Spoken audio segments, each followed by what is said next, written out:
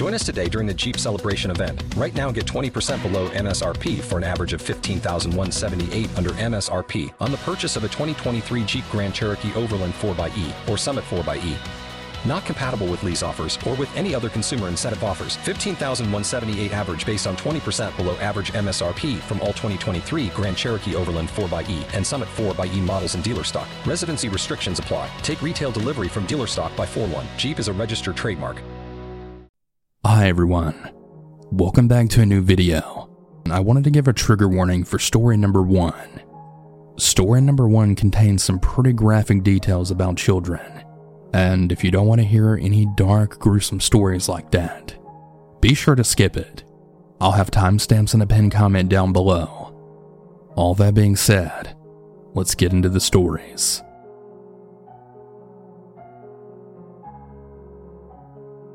I've had a number of things happen in my life. I'm now 70, which are really bizarre, weird, puzzling, or in a few cases, horrifying. This is one of the few that I feel I could share. The names used are the real names, except for one which is noted. Although there were no computers, or even microfiche databases then, police departments kept handwritten and typed files of crimes, and the one in Tennessee also kept newspaper clippings of the events with the files. This particular event may be found, I think, although it would take a lot of effort and perseverance in tracking things down that happened over 6 decades ago. While I was not quite 10, my parents took my best friend and I for a night at the West End Amusement Park called Kittyland. It was a small park, having only about 6 rides, a pavilion with a snack bar, a small arcade, and a fun house, the Scream in the Dark. The autumn nights were perfect for a visit there. There were lights strung through the trees. There was almost always a mild, warm breeze, carrying the smells of candy apples, cotton candy, popcorn, and the hot dogs and sauce that were the specialties. Most of the park guests were families, and it was a really safe place to bring the kids and grandkids for a few hours of relaxed, stress-free enjoyment. My friend Travis was really keen to go to the fun house. He had never been through it before. I had seen it when being constructed, since my father had a friend who actually helped with the planning for it. The building was of prefab corrugated metal, and there were tracks inside, made for the small cars which traveled through. The interior was really not large when you walked through it with lights on. It felt much bigger when riding in the cars, because the tracks looped back and forth, and never went more than 25 feet in a straight line. The floor was dirt, and on either side of the track were crudely animated low-tech figures of ghosts, witches, monsters, and such, all illuminated by colored lights, which were triggered as the cars approached, so that the figures appeared suddenly out of the pitch-black darkness. Jump scares, so to speak. There were also chains which would rattle as the cars passed, long loops of rubber hanging from above, which brushed over the passengers' faces in the dark. And in the corner of a small closet-like area where the tools were kept for the maintenance of the interior components. Yes, low-tech, but this was in the 1950s, so animatronics were many years from existing. So when Travis and I mounted the little cars and went through the creaking red wooden doors and into the darkness that night, I was already familiar with the layout, but he was both scared and delighted with every new flash of light and every new creature. The speaker system played hideous screams and howls to increase the effect, and the frequent jerky switchback of the tracks added to the disorientation. After only a few minutes, the ride was over, and our little car emerged from the exit doors and slowed to a stop. We went to join my parents who had been waiting for us, and then we all went to get 1950s-style junk food. But as we sat on a bench, enjoying the hot dogs and drinks, we were aware of something happening. There were screams, people yelling to get the police, people crowding and pressing together towards the funhouse. We could see nothing but the backs of the crowd, and we thought someone must have been injured. My father went to go see if there was anything that he could help with, assuming that there had been someone hurt.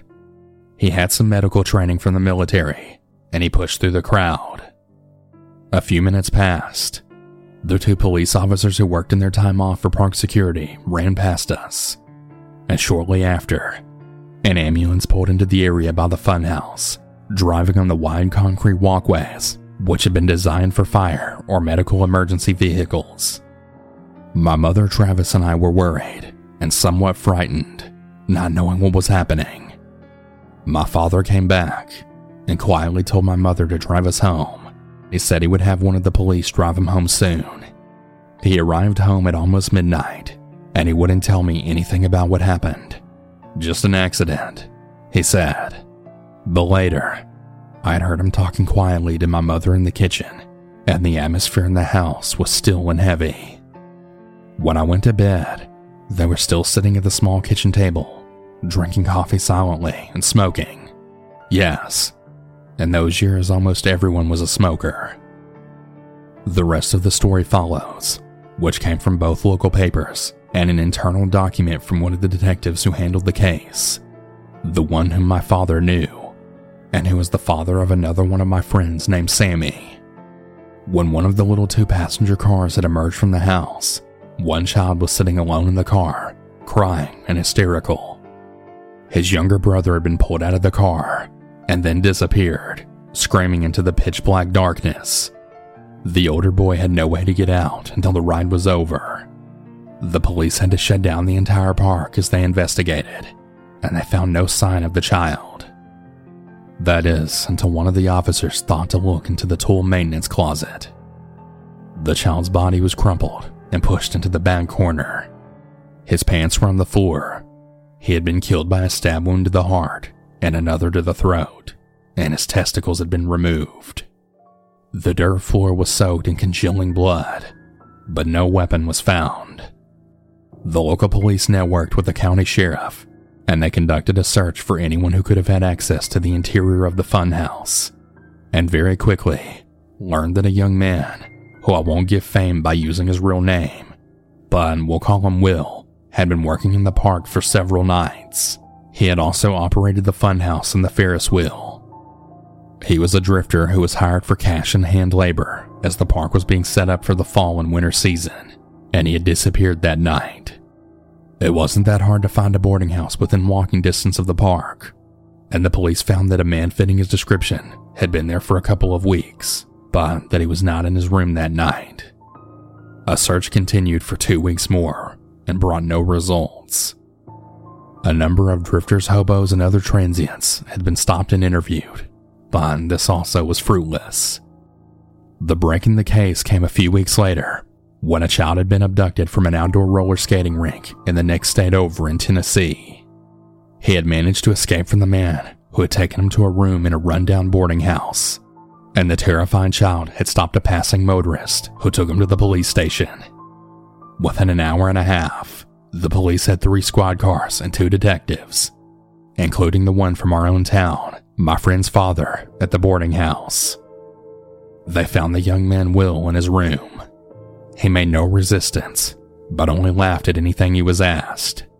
One of the officers beat him bloody with his fists before another pulled him off, but the man still laughed, even through bleeding lips and a broken nose. As they removed him, the 2 detectives searched the room for any clues as to a motive or any other related crimes. Well, in his closet, they found cheap work clothes bought from a thrift store, several pornographic magazines, and an old large suitcase. Inside the suitcase, they found the things which sickened even the heart and sensibilities of the longtime detectives. There were 5 mason jars, each containing a clear liquid and 2 testicles, child-sized, which had been removed from the scrotum, and trailing bloody thin strands floated in the liquid. There was a small wooden box with a simple latch on the lid, which contained a black candle, a number of children's teeth, locks of hair each wrapped in cellophane tape, and what was later found to be most of a tongue. None of the details of the condition of the funhouse victim or any of the details of the contents of the young man's suitcase were ever released to the public. In those days, forensic science was not in practice, and there was never any success in identifying the other victims, nor would the killer reveal where he had left the bodies. After a trial, which only lasted a few days, Will was found guilty of murder in the one case. There were no other bodies or plaintiffs for the other crimes, and he was sentenced to death in the gas chamber. He made no appeal of the verdict, and the only words that he spoke to anyone at all leading up to his death were curses. Although it was assumed that he had done these things as some sort of devil worship, he never gave any reason himself, and he only laughed when questioned. His death was recorded as required by law, and he was cremated in accordance with the local practice for unclaimed bodies. I really wish that I could give a happy ending to this story. I wish I could say that some closure was given to the other families of the other missing children. Sadly, sometimes in life there are no good answers to such cases. They serve only to remind us that the real-life monsters who walk amongst us are far more deadly than the creepypasta creations. And those monsters, whose motives are known only to themselves, could be standing in a line near you, or riding on a bus seated next to you, or just sitting across a room, watching you, and waiting. The world is a pretty scary place.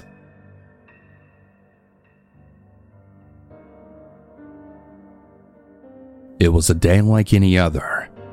My cousins and I decided to go to a Western-themed amusement park near Anaheim, California, to spend some time together, as we're all on the cusp of adulthood, and we haven't really been to an amusement park together since we were kids. All was going well. It was hot, the lines were long, and after riding rides all day, our feet were killing us.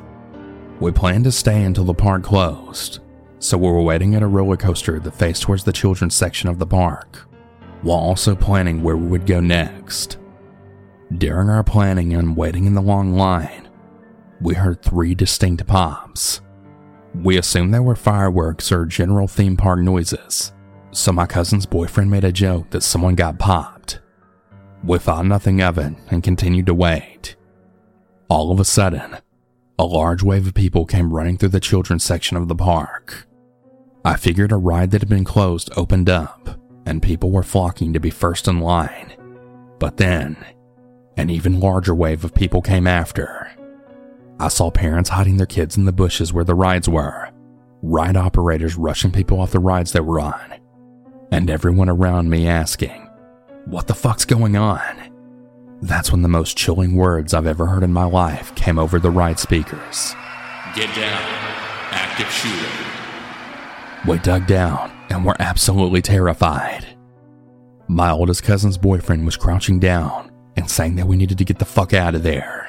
But considering the line we were in was elevated and faced directly where everyone was running from, we knew we couldn't stay there. After a minute of sitting there, a girl from above told us we need to get out of the line and leave. So we ran down the ramps of the line, passing by a crying lady holding her 2 kids crying, who looked me in the eyes and said through tears, "This is not a drill." And that's when I knew I had to be serious. We ran to a wall and waited there while crouching. I was praying that me and my family could get out of there alive. My oldest cousin was calling her parents, and there were children all around us who were just crying. We had to keep moving, so we got up and ran towards the back of the park to find the emergency exits. My cousin's boyfriend asked an employee where we could find one, but they didn't respond. They just stared at him blankly. We decided to follow a mob to the horse trails where the stagecoach goes around. We ran up a large ramp on the trail so we could get to the front of the park. Suddenly we were told to go back and get down. People were running back, and we were all thrashed around until we all sat down on the floor.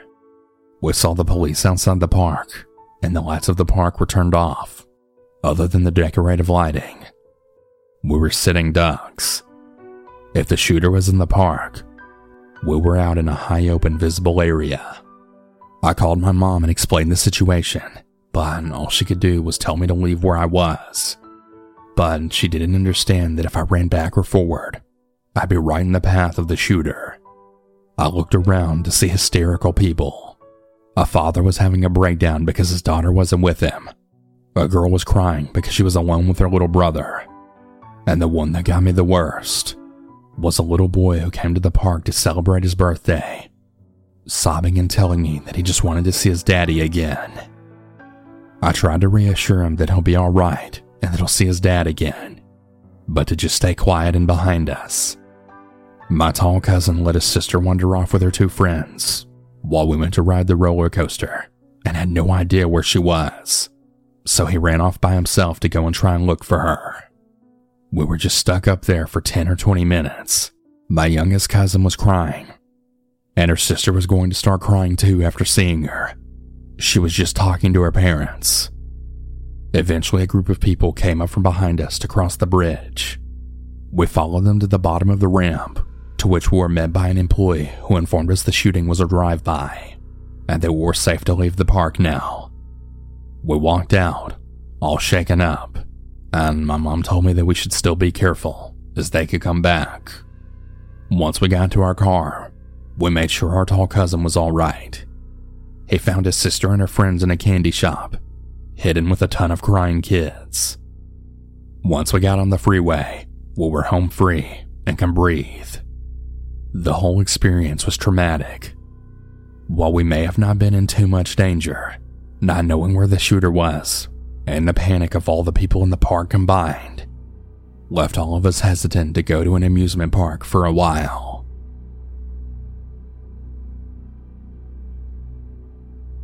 This story is from when me and my college class were treated to a day out at Alton Towers. It was drawing to the end of the educational year, and the agriculture tutors booked the entire second year agricultural studies trip to the theme park. On the morning of the trip, a friend sat next to me on the bus ride there, and we began talking about the alleged hauntings of the park. Now, I do believe in ghosts, but I've never experienced anything paranormal, so we just indulged ourselves on the topic to pass time.